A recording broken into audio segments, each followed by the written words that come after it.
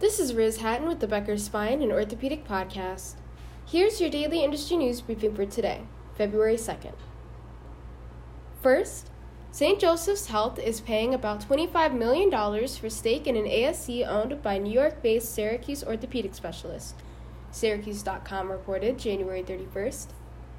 The transaction gives the Syracuse, New York-based hospital a 25% share in Syracuse Orthopedic Specialist One-Day Surgery Center. The other 75% will be owned by 35 physicians who work out of the practice. The deal won't affect patient services, the report said.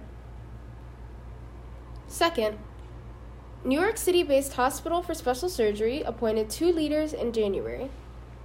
1. Tara McCoy was named CEO of HSS's Florida division. She was previously Division Chief Executive of Genesis Care. As CEO of HSS Florida, she will focus on expanding orthopedic care in the state. 2. Dr. Brian Kelly will succeed Louis Shapiro as President and CEO. Dr. Kelly stepped into his title as President, and he will transition into the CEO role later in 2023. If you would like the latest spine and healthcare industry news over to your inbox every afternoon, subscribe to the Becker Spine Review e-newsletter through our website at www.beckerspine.com.